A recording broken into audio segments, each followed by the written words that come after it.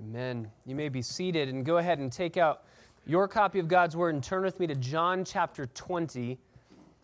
John chapter 20. O love that will not let me go, I am His forever. That's why redeeming love has been our theme and will be when in glory. Just constantly, continually singing of the redemption that we have in Christ.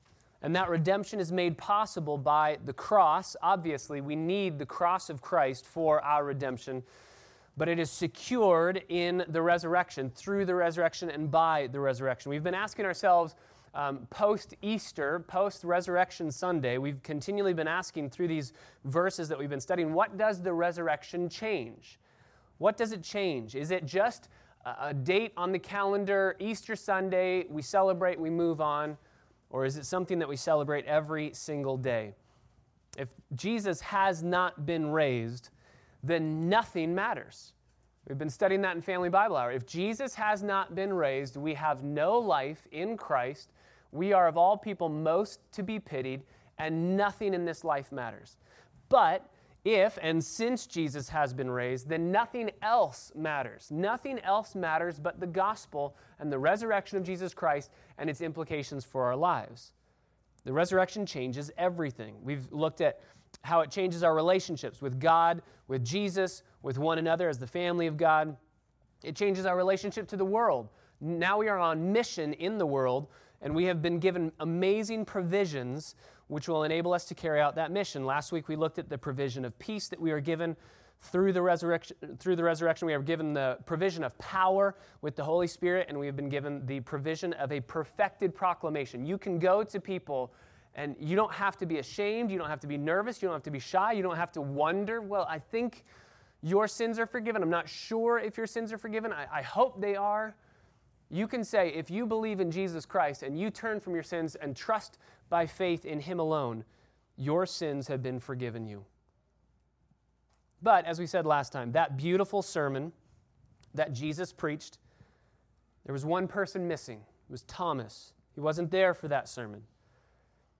And he's struggling. And what we're going to see this morning is how our Savior interacts with unbelief.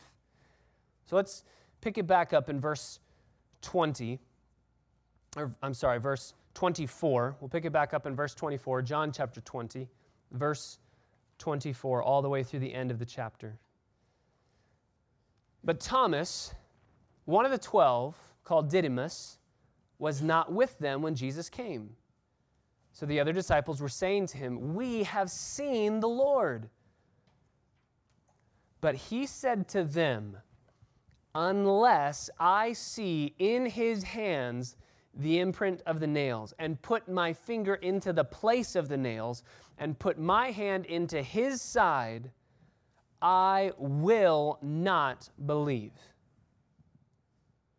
After 8 days, His disciples were again inside, and Thomas was with them. Jesus came, the doors having been shut, locked, and He stood in their midst, and He said, "Peace be with you." Then He said to Thomas, "Reach here with your finger. See my hands. Reach here with your hand and put it into my side. Do not be unbelieving, but believe."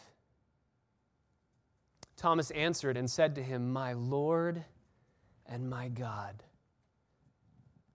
Jesus said to him, "Because you have seen me, you have believed. Blessed are they who did not see and yet believed." Therefore, many other signs Jesus also performed in the presence of the disciples, which are not written in this book, but these have been written so that you may believe that Jesus is the Christ, the Son of God, and that believing you may have life in His name. Father, we are an unbelieving people. All of the disciples were. They all doubted. They all struggled. They were fearful. They locked themselves in the upper room not once but twice. And we are no better than they.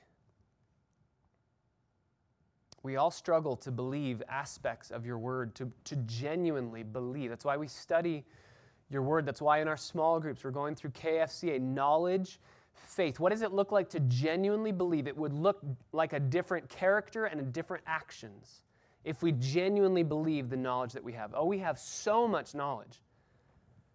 And that's a huge answer to prayer. That's a huge blessing. At this church, we have an immense amount of knowledge, but with that blessing comes a warning. We need to go back through the knowledge that we have accumulated by your grace, and we need to ask ourselves, are there places in our knowledge of your word and of your person and of your work and of your demands that we don't functionally believe? We have a hard time genuinely believing by faith.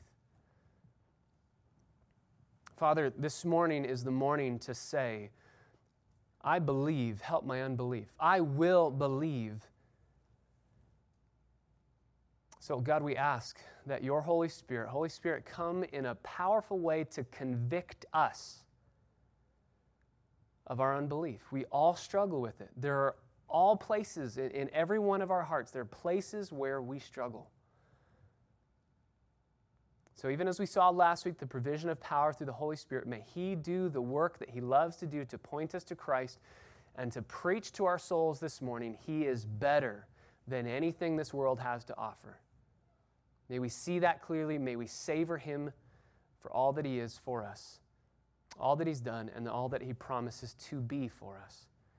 And may He be glorified in our time this morning. We pray it in His precious and holy name. Amen. In these verses, we see just two main points. We see skepticism shown and evidence of skepticism, and skepticism silenced. So we're going to see Thomas on display with a very skeptical, unbelieving heart, and we're going to see how the Savior interacts with that to silence his unbelief. Verse 24, we will see skepticism shown, verses 24 through 25. Thomas, one of the 12, called Didymus just means twin, he has a twin, was not with them when Jesus came. Thomas wasn't there. Remember I said last week, it's never a good idea to miss Sundays. You just never know what you're going to miss on a Sunday. Who knows what's going to happen this Sunday? This Lord's Day, who knows? I would just say, don't ever miss a Sunday. It's not a good idea to miss a Sunday. And Thomas would tell you that from heaven, don't miss a Sunday. Lord's days are important. So he's there in the upper room. He wasn't there when Jesus came, but he's with the other disciples, verse 25, and they say to him, we have seen the Lord. That's all we have from John's pen. But you can imagine this scene. All the disciples hanging out in the upper room. Jesus shows up, preaches an amazing sermon to them, and then he leaves, and then Thomas shows up. You can imagine this scene. Just fumbling over each other to try and grab Thomas. Why weren't you here? The Savior showed up. He's real. We saw the imprints. We saw his hands. We were able to, he looked like a ghost. We touched him. He's not a ghost, but he's like a ghost. And he breathed on us. We don't know what that is. He just went, and we thought that was kind of weird, but he just rose from the dead, so we're okay. He's alive, Thomas. You should have been here. He's alive. And you can see them saying, where were you? Why'd you miss this? Everybody was here. Why weren't you here? Why wasn't Thomas there? The Bible doesn't tell us why he wasn't there, and I'm glad that it doesn't, because that tells us the ultimate reason for why Thomas was not there is irrelevant. Just like the ultimate reason for why we would miss gathering together is irrelevant. But just a guess, we all process emotions differently, right? We all process life differently. And we know Thomas's character. We know his makeup. We know his personality from the Bible. I'm guessing that he just wanted to be alone. I'm guessing he just wanted to be alone. Why? Thomas is dominated by his own negativity. In the Gospels, we see a man overcome by his own negativity. He is a pessimist through and through. He is the consummate Eeyore. If you think about Eeyore and you think his tail falls off, and Christopher Robin's super happy, and Pooh Bear's always happy, and he says, well, just tack this thing back on, you'll be good. He goes, why? It's just going to fall off again. oh bother, it's just going to fall off again. That's Thomas, right? Thomas, remember John 11. Let's go to Jerusalem. Let's go to Bethany. Let's go, Jesus says, because we're going to raise Lazarus from the dead. Look, I have the power to raise a man from the dead. And what is Thomas's reaction? Yep, let's go, because we're all going to die. We're all going to go die. He is the epitome of a pessimist. He struggles with his own negativity. So, what happens after the crucifixion? I can just see him saying, in the Garden of Gethsemane, when they all flee away, he's one of the 12 that flees away. I can just see him looking at the soldiers carrying Jesus off, hiding behind some bush, watching what they do to him, and he goes, I knew it. I knew this was going to happen. I followed him. I got my hopes up. I knew he was going to let me down. I shouldn't have let him let me down. If you're a pessimist, you know that you carefully guard your feelings of hope. I'm going to be very careful. I have hope here, and I don't want anybody touching this, and so I'm not going to engage in much because I don't want my hope to be touched. If you're a pessimist, your life verse is Proverbs 13:12. Hope deferred makes the heart sick. Hope deferred makes the heart sick, so I'm never going to have hope because then I'll never have a sick heart. And then every once in a while, if you're a pessimist, you step outside and you go, okay, I'm going to trust. I'm going to hope. And you take that first step outside of the cave of your pessimism, and you take one step out, and life is really challenging, and it will let you down, and it lets you down, and you retreat back in, and it'll take double the time to step out of that cave of pessimism. See, I knew it. I just knew I was going to be let down. One of the best tests of whether or not you are a pessimistic person, we can be honest with ourselves, encourage you to ask other people, do you see me as realistic, pessimistic, optimistic, cynical?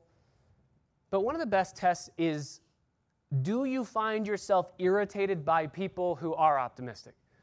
Do you find yourself irritated by people who see the glass as half full? And you're like, man, it's not. I see it's half empty and you're a fool and I don't like you anymore because it's clearly half full. And it's clearly half empty. You see it as half full. Are you a pessimistic person? If you are, then the last thing that you want to do is go to a party where everybody is hopeful, happy, ecstatic, joyful, and that's the upper room. Everybody's just, this is awesome, we saw the Lord. And Thomas shows up and goes, I shouldn't have come here. You guys have seen things. You just want him to be real. Everywhere Thomas is turning, it looks like hope is there, joy is there. So it's not a happy place for Thomas to be, and I think that's why he explodes in verse 25. They say, we've seen the Lord. And in the white space in Scripture with our sanctified imagination, you can hear their conversation, and I think he says, unless I see, he just blurts out, he explodes. Everybody stop talking, unless I see. Not going to listen to your opinions. You guys are optimistic. You guys are just out of your minds. Unless I see in his hands the imprint of the nails. And I put my finger into the place of the nails. And I put my hand into his side. I will not believe. I will not believe. That's a double negative in the original, incredibly emphatic. I never, no, never will believe. To use our vernacular, or Southern vernacular, I ain't never going to believe. I ain't never going to believe unless I see. Notice he says, I see the nail prints in his hands, and he skips the feet altogether. No, hands, feet, side. He just says hands and side. Why? Because if we get hands, he was crucified. Don't need to worry about the feet. And if we get side, we know he truly died, right? No swoon theory here. He didn't faint. Remember, this was the soldier thrusting that spear into his side, right into his heart. There's no way that he would have still been alive.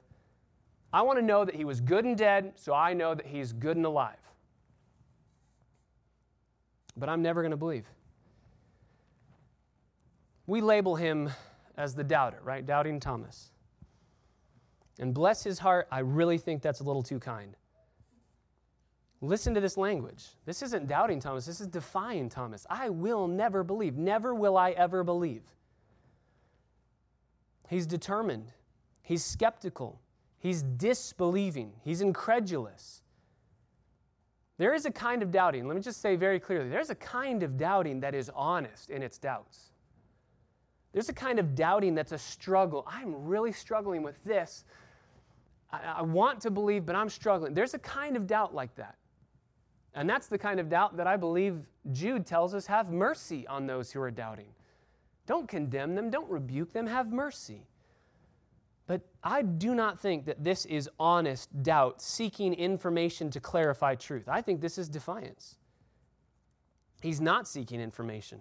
The information was around him. He had Lazarus raised from the dead. He had the resurrection of Lazarus, and then Jesus says, I am the resurrection and the life. If you come to me, you will never die, though you die.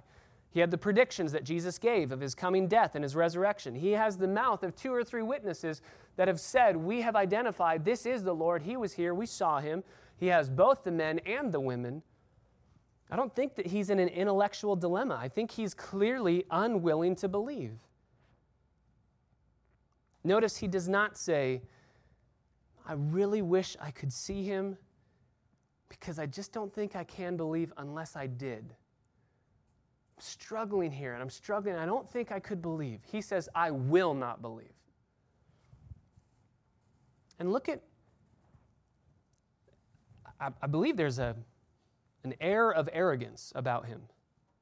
He dictates the terms that Jesus has to meet in order to win over his belief. Look, if Jesus wants to prove to me that he's real, here's what he has to do. I've got hoops and he's got to jump through them. I need to see, I need to touch, I need to place my hand in his side. The creature never has a right to demand anything from the Creator. And yet we see that every day. Under the banner of intellectualism, postmodernism is just an immoral arrogance that's camouflaged as this discerning scholarship. Just absolute defiance. So I don't think that he's doubting Thomas. I think that he is skeptical. He is not believing. As one pastor says, he is unbelief cemented in a concrete slab of unwillingness. He's stuck. So here's my question. How is Jesus going to respond to him? We know he's going to. How does Jesus respond to unbelief? We've seen skepticism shown, now skepticism silenced. This is in verse 26. After 8 days, my Bible says after 8 days, yours might say after a week or a week later. That's not conflicting accounts. That's just a very literal Jewish reckoning. They would start with the day that they were in. So Sunday, Monday, Tuesday, Wednesday, Thursday, Friday, Saturday, Sunday, that's 8 days. They count them all. It's a week later, but you can also say it's 8 days. And it's been a week. It's been a week. Just think of how painful this week must have been for Thomas. Hangs out with the disciples. We've seen the Lord. What is Thomas's second reaction? First is, I'm not believing that. And then he leaves. And what's his second reaction? Just in sanctified imagination, put yourself in his sandals and think about this week. Why didn't he show up to me? He's God. If he's God, he could have showed up to me. Did I just waste my life following this guy? Are all of my friends now crazy? They thought they saw the resurrected Lord. That's impossible. What am I going to do with my life now? Sorrow, despair, depression, anger, bitterness. Just a week filled with rough emotions. And I think every day, every night as he's going to bed, he's thinking, see, I knew they were lying. Because if he was really alive, he would have showed himself by now. If he was really alive, he would have showed himself to me. Think of how many people in this world say the same thing. If there really is a God, he'd show himself to me. If there really is a God, he'd show himself. How's Jesus going to react? Thomas, in the upper room, Jesus comes, the doors are shut, same word that we saw earlier from last week. Shut, locked. He does the ghosty thing again. Even though he's not a ghost, he does the ghosty thing. Goes in through the walls, stands in their midst. Again, not outlier, in the middle of them. Same greeting, peace be with you. And then he turns to Thomas and he speaks. Now, we're hard on Thomas, and I think that rightfully so, biblically so. I think there's biblical warrant for it. But just before we listen to Jesus' response, notice the disciples are not that amazing. The other disciples, right? They're in the upper room and the doors are what? They're locked. Now, I understand locked the first time because our Savior died. We don't know if he's alive. We don't think he's alive. And we're afraid that people are going to come take us away and kill us. But they saw him. He walks through walls. He speaks to them. He gives them the Holy Spirit, or the promise of the Holy Spirit that's going to come in Acts chapter 1. He's just levels them. And they pass that on to Thomas. He's alive. We've seen him. And yet we got to lock the door. We have a guy who dies, rises from the dead on his own power, walks through walls. He's our master. He's back from the dead, and we're still terrified, still fearful. And also, what Jesus is going to do with Thomas, he had already done with the disciples. Now, they didn't ask for it. They didn't demand it. But they struggled to believe. They were doubting. They struggled. A couple of them totally believed. He's alive. We didn't see him, but he's alive. So while we are hard on Thomas, we have to understand the disciples and all of us struggle with the exact same thing. So how does Jesus respond? Verse 27, he turns to Thomas and he says, reach here with your finger and see my hands, and reach here your hand and put it into my side. Do you catch what Jesus does here? Do you hear what he says? You have to kind of have two parallel visions to be able to see, but you have to overlay Thomas's demands on top of Jesus' answer. What's Thomas' demand?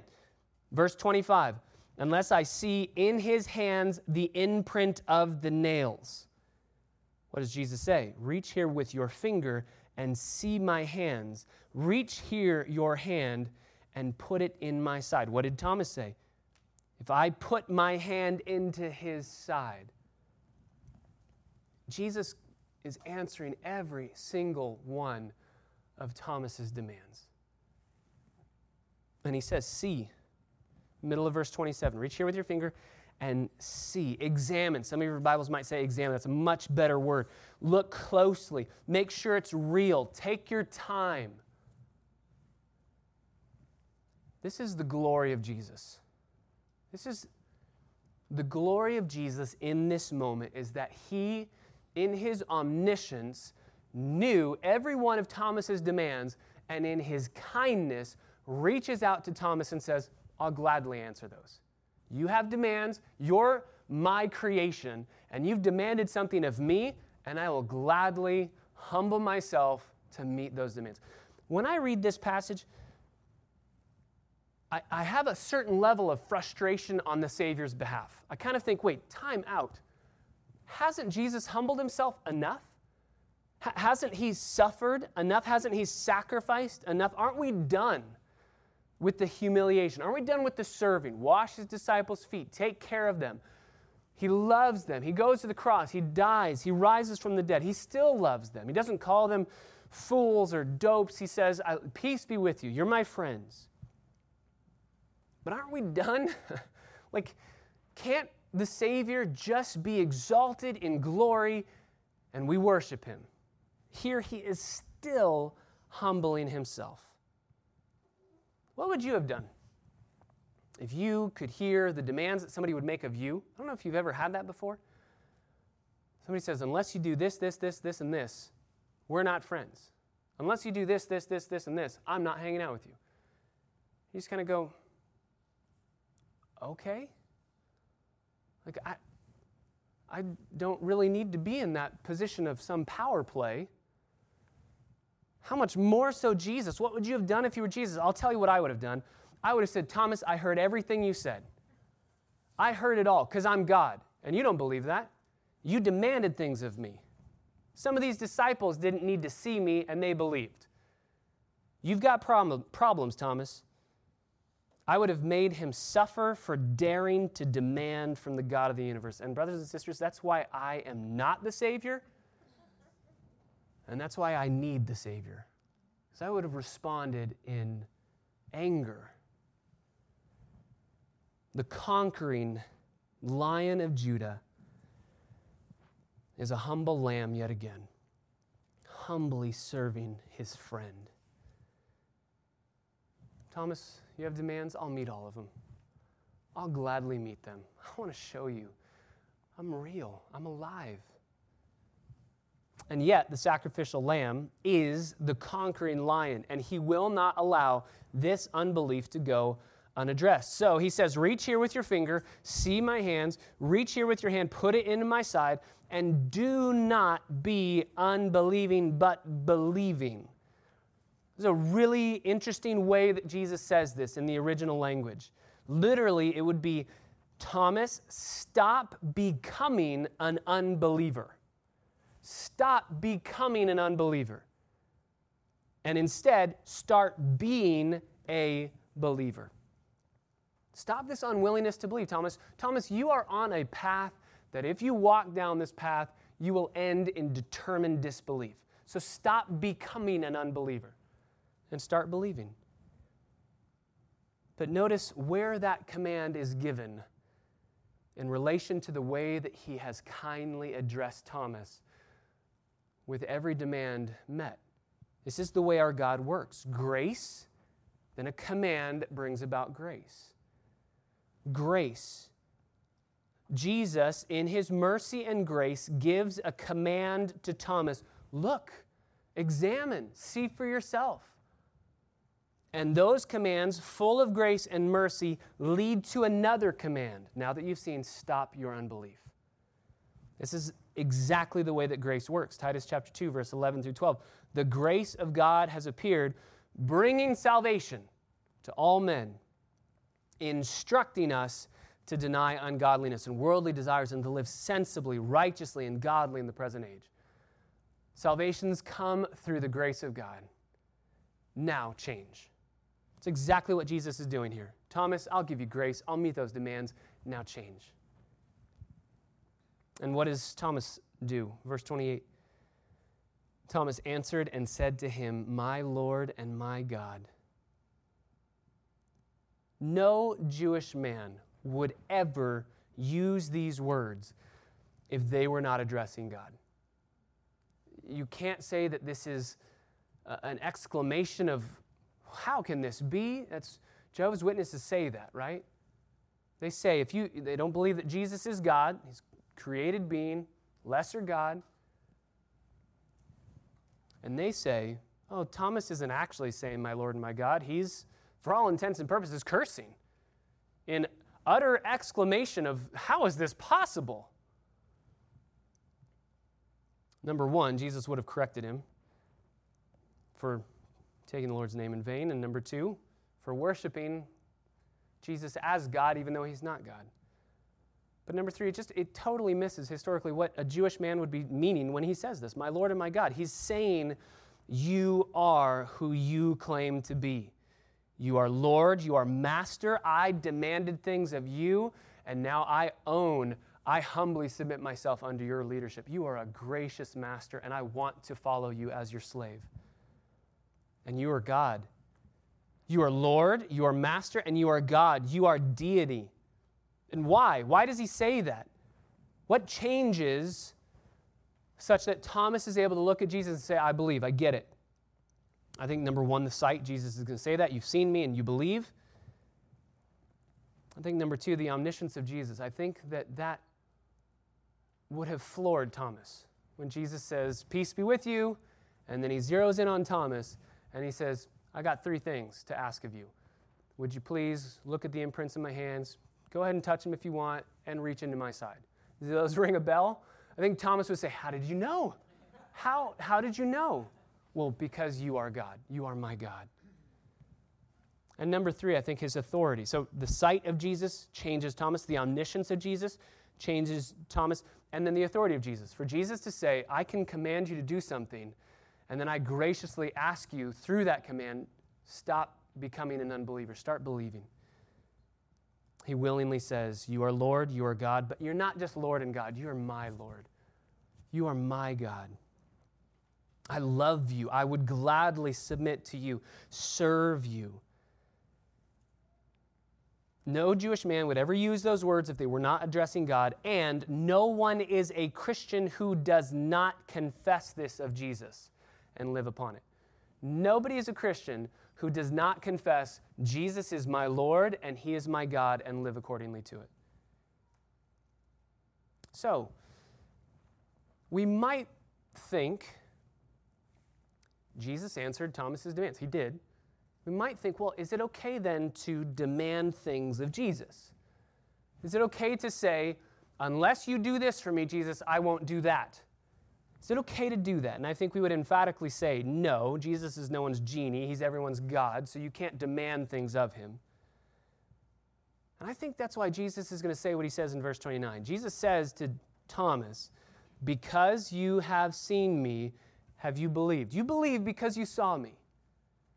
And there's no condemnation of that. There's no rebuke of that. This is not, you believe because you saw me. Others will believe when they don't see me, and they're more blessed than you. That's not what this is saying. Thomas, you're blessed because you believe. But Thomas, I want you to know, and I want everybody reading the Gospel of John to know, I'm glad that you believed after seeing me, but that's not going to be the norm. That's not going to be the norm. People are going to make demands of me, and I might not fulfill them. There are going to be many people who don't see and yet still believe. I think that's a reference to the disciples when he says, blessed are they who did not see. There were those in this room that did not see yet believed. But Peter's going to bend that out to all of us in 1 Peter chapter 1, verse 8. Though you have not seen him, you love him. And though you do not see him now, but believe in him, you greatly rejoice with joy inexpressible and full of glory. Jesus says, you will be blessed for believing. Thomas, you're blessed for believing, and you saw, and that helped you to believe. You're still blessed because you believe, but Thomas, that's not going to be the norm for everybody else. They're going to have to believe without seeing, and it's possible too. That's the real question here. How is it possible to believe in Jesus without seeing him? Can we? Why should we? He says, you'll be blessed. You'll be blessed if you believe. Blessed are those who don't see but still believe. Just write it down, mark it on your soul. Belief brings blessing. In what way will you be blessed? In what way are we blessed by believing? Let's let John answer that for us. Go back to John chapter 1.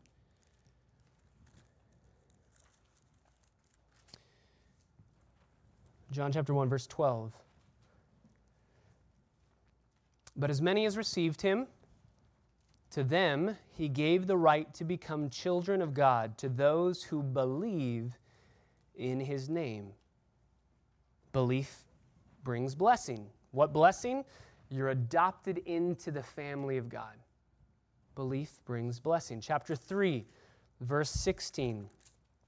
For God so loved the world that he gave his only begotten Son, that whoever believes in him shall not perish, but have eternal life. Belief brings blessing. What kind of blessing?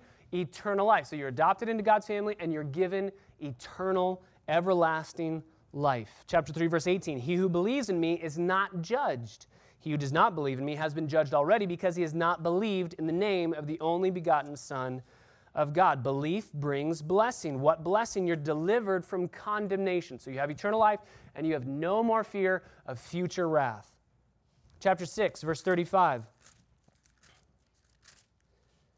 Jesus said to them, I am the bread of life. He who comes to me will not hunger, and he who believes in me will never thirst. This is what Tim prayed for over Sam this morning. He's going out to give physical food to quench physical hunger in order to point people to the one that can quench your spiritual hunger. Jesus alone can do that, satisfy you to the depth of your being, to the depth of your soul. So what does belief bring? It brings blessing. What kind of blessing? Spiritual satisfaction. Adoption into God's family, eternal life, deliverance from condemnation, spiritual satisfaction.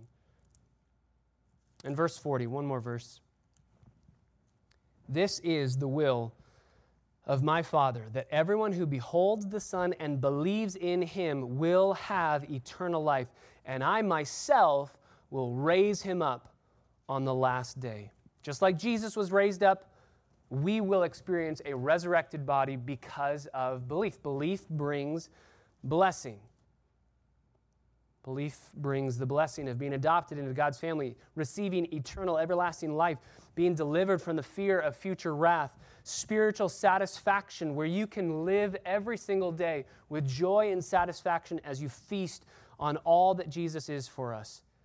And just like Jesus, we will experience resurrection from the dead because belief brings blessing.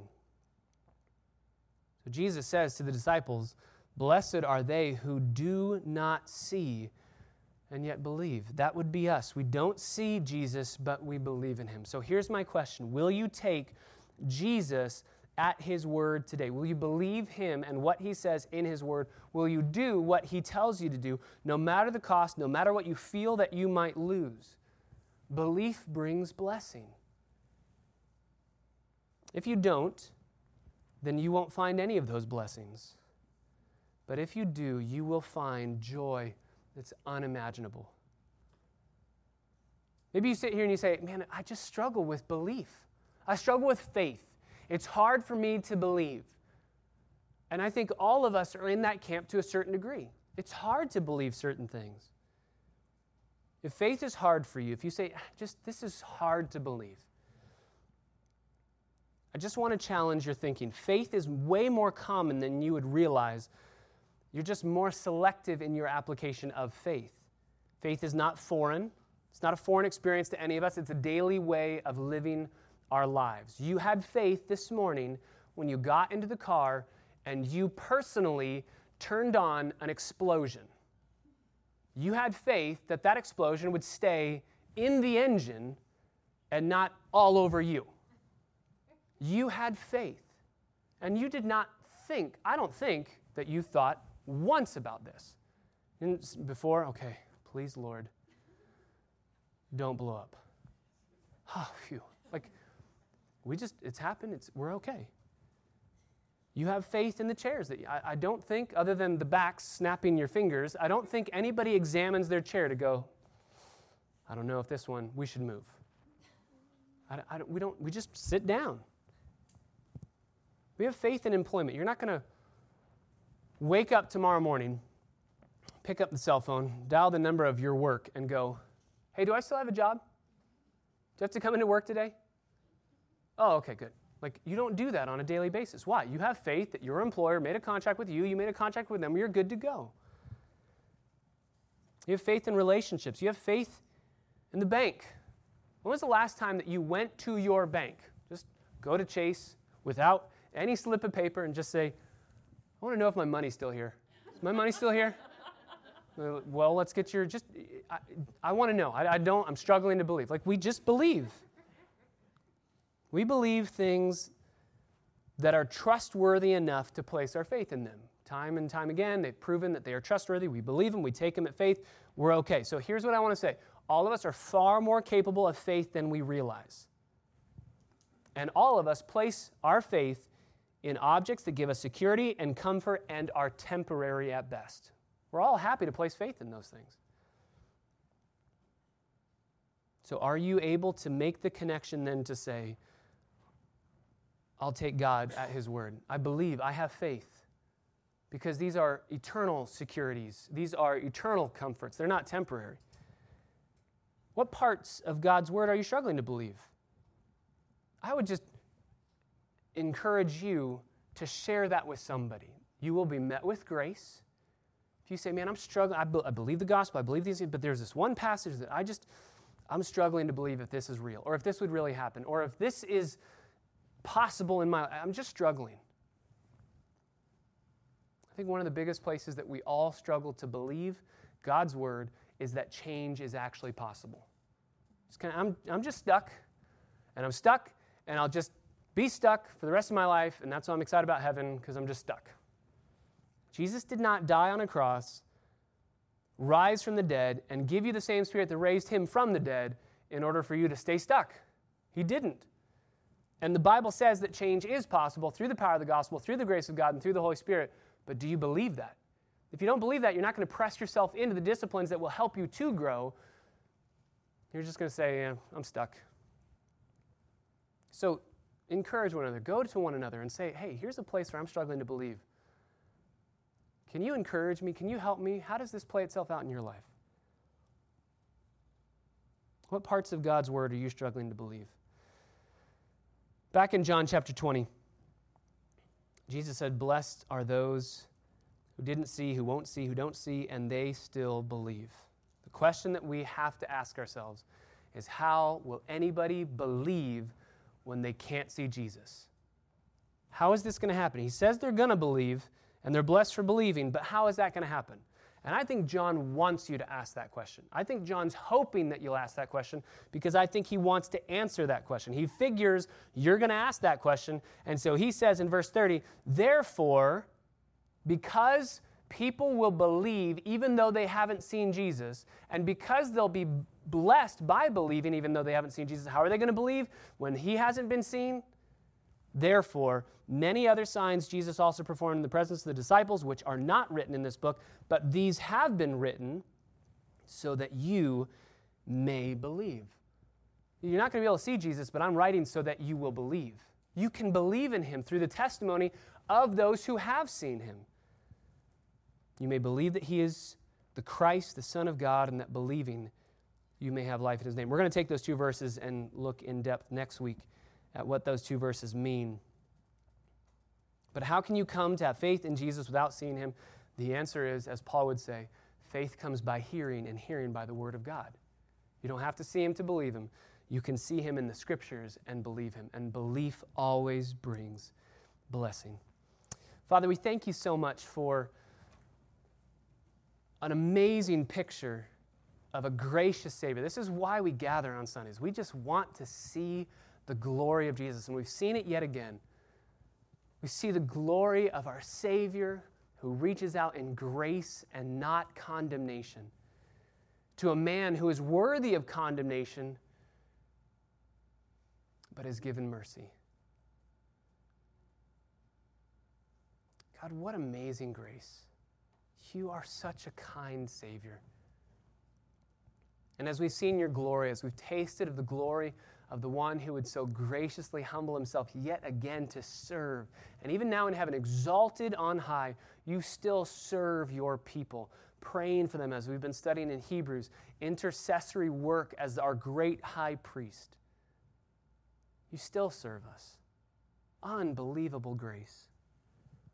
And if the God of the universe would gladly, joyfully, willingly serve us, humble himself to serve us, how much more should we as creature to creature serve each other?